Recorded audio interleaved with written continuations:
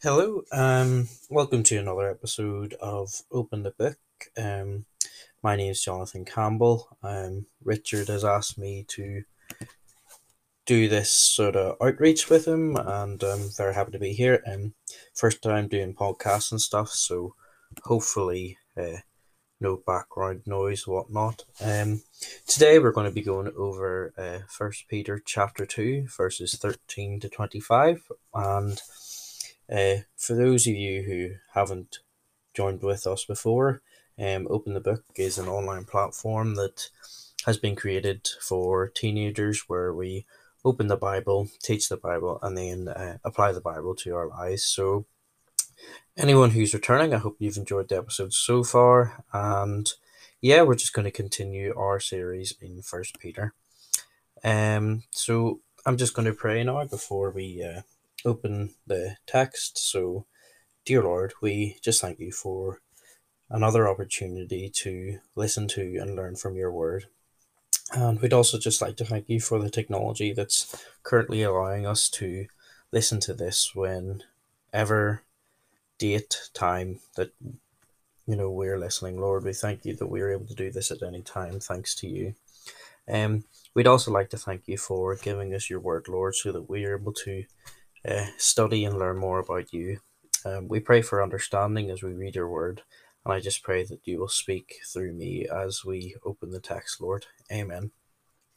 So, as I said, we are going through First Peter chapter 2, verses 13 to 25, and I'm going to be reading it from the NIV version.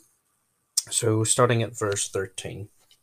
Submit yourselves for the Lord's sake to every human authority, whether to the emperor as the supreme authority, or to governors who are sent by him to punish those who do wrong and to commend those who do right.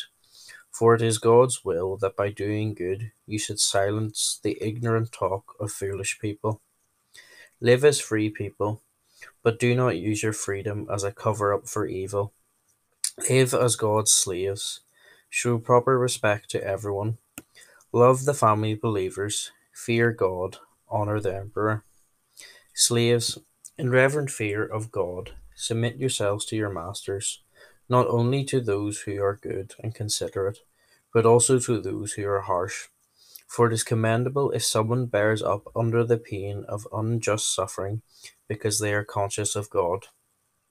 But how is it to your credit if you receive a beating for doing wrong and endure it? But if you suffer for doing good and you endure it, this is commendable before God. To this you were called, because Christ suffered for you, leaving you an example, that you should follow in his steps. He committed no sin, and no deceit was found in his mouth. When they hurled their insults at him, he did not retaliate. When he suffered, he made no threats. Instead, he entrusted himself to whom judges justly. He himself bore our sins in his body on the cross, so that we might die to sins and live for righteousness. By his wounds you have been healed, for you were like sheep going astray, but now you've returned to the shepherd and overseer of your souls. So, the title of today's episode is Following in His Steps, and through the passage, we're going to explain how we are, as Christians, supposed to um, use Jesus' life and as an example, and how we're supposed to follow in what Peter is discussing. So, the big question is, how do we follow in Jesus' example, and what is Peter talking about in these verses? And essentially, at the main heart of this passage, Peter's trying to explain to us as Christians how we have a responsibility to authority. And again, another question to ask is, where does this authority come from? And Peter uses examples from the world to explain to us, but um, the real authority that we submit to as Christians is God's ultimate authority. And Peter then starts to talk about Jesus' life, because Jesus perfectly followed God's authority, and we are called to try as best as we are able to follow in this. So, verses 13 to 17, Peter is really instructing us as Christians on how we are to behave in regards to where we are living, the laws of the land, and how we are to submit to human authority of governments. And submit is quite a strong word that Peter's using. It's not just to simply obey what we're being told, it's to approve of and respect this authority that we're underneath. So this can be something that can be quite difficult for us as Christians to do in today's society, as many of the laws that our countries put up against us are not very Christian and go against what God says that we should be doing. So it's in the essence of we are to follow these laws to the point where it would go against God's way. And, you know, we get this perfect example of, Jesus following the laws of the land, but also his main person, well, not main person, but his main authority came from God. And when we follow God's commands, which we have been given here, we honor God. So, therefore, if we are to disobey the laws of the land that do line up with God's will for us, then we are actually dishonoring God. And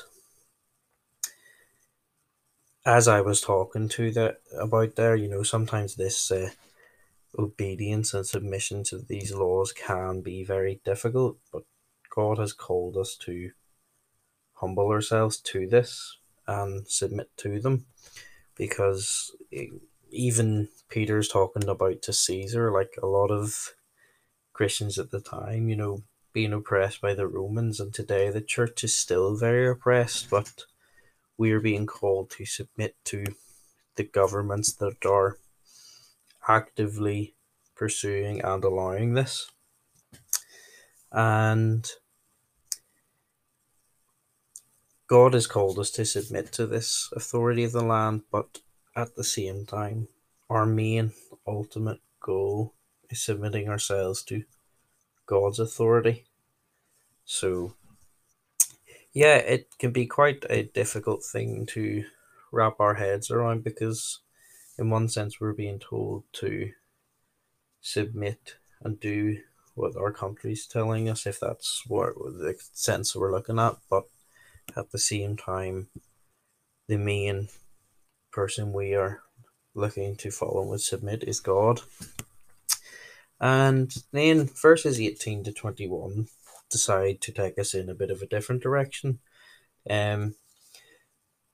Peter starts telling us that we are slaves and how we are to live lives of servitude. And in today's society, the term slave doesn't have very good connotations, and nobody really wants to be told to submit themselves to a master like a slave.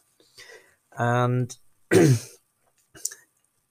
as such, it's not the sort of slavery that people's heads jump to straight away, and even the biblical examples of slavery are slightly more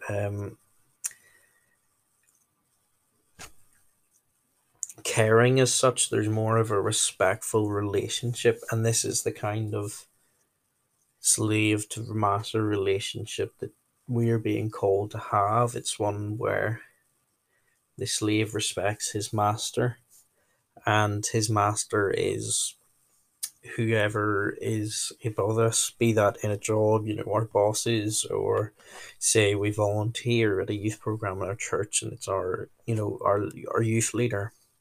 It's this relationship of I am underneath you and I am submitting myself to you in a respectful way because you have been given authority over me. And Peter highlights here that, sometimes this is not going to be a two-way system. Uh, Sometimes our masters are not kind, sometimes they are cruel, or the complete opposite is, we have a master who treats us as good as, his own family. But the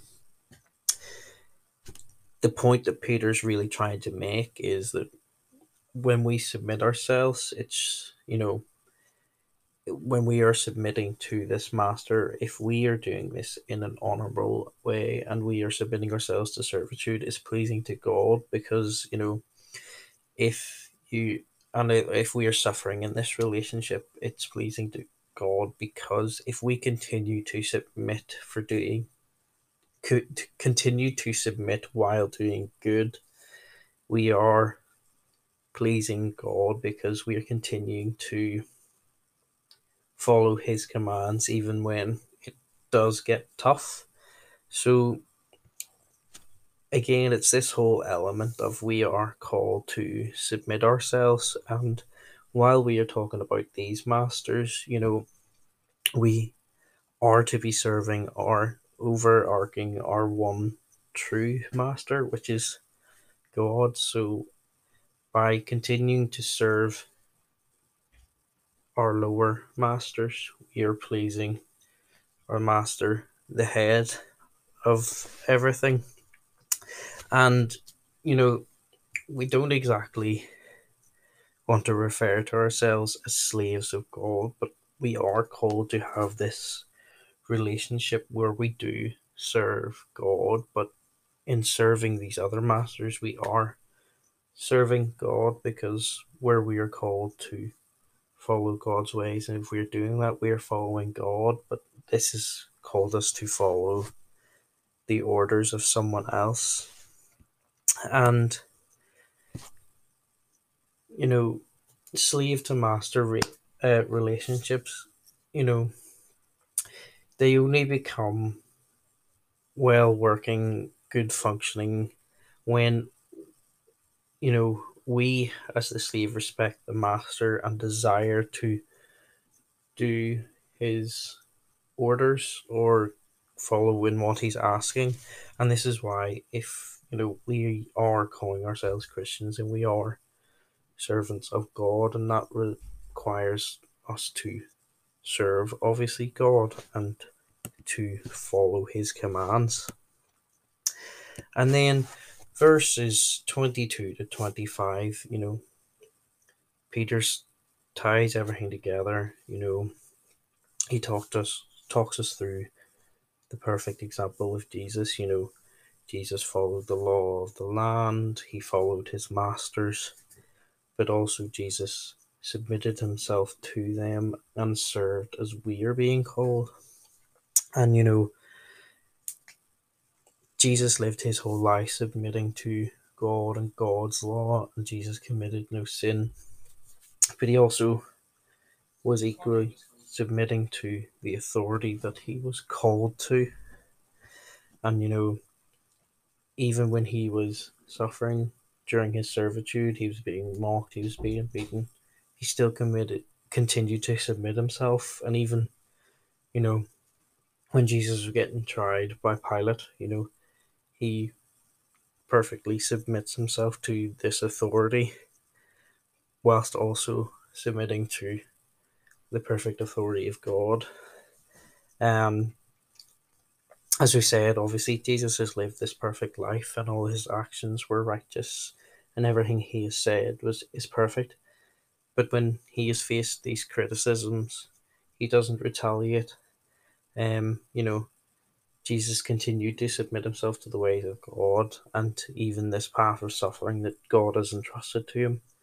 And we are not called to carry a literal cross in sense, but we are called to carry Jesus's cross. So, whilst we may think we are suffering, we will never suffer in the sense of what Jesus did for us, but also we have to look at Jesus' example of how he retaliated in this suffering. And even if we are to suffer under our masters, Jesus doesn't retaliate. He continues to submit himself and follow what the task that God has given him, as we are called ourselves. And, it just raises this question of, if Jesus, who knew he was destined to die on the cross, can continue to submit and trust in God for God's plan, how much more can we continue to trust and submit to God when, we're not being called to carry this cross and this burden. Our burden has essentially already been taken away and covered by Jesus' death on the cross, paying for our sin. So this submission to God is only for our benefit. Not only do we obviously have the forgiveness of sins, but we get to serve the God who has saved us and made us and has done everything for us. And when we continue to submit to God, it allows us to be guided by Him, and God will work through our lives. And how can we expect God to help us and work with us and guide us if we're working against Him?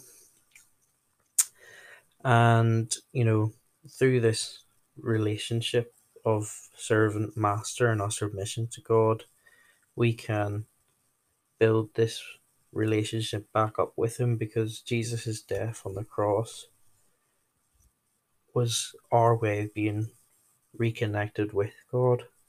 So let's take this opportunity to build this relationship with Him. And yeah, so Peter has shown us in this, and hopefully I have been able to explain this well, how we are supposed to submit ourselves to our authorities, how we are called to a life of servitude, whether that be to our masters or to God. But he's also shown us a perfect example of how we should be trying to fulfill all these tasks. And yeah, it's a learning curve for everyone. We don't all start off being perfect and able to do this, but through God's help, we are able to better ourselves in submitting and following authority. And yeah, so I would just like to finish off with a prayer and two questions. So I'm going to pray here. Dear Lord, thank you for leaving us with your word to study and learn about you, Lord. And thank you for sending your Son Jesus to die for our sins, but also for leaving us the perfect example of how we are supposed to live our lives. I pray that as we've been listening to your word being read and explained, that you've touched our hearts, Lord, and we pray that you will help us add this teaching to our lives. Amen. So I'm just going to leave you with two questions, and the two questions are: what things make it difficult for you to submit to your masters? And then, why do you think God wants us to have the humility of a servant or a slave?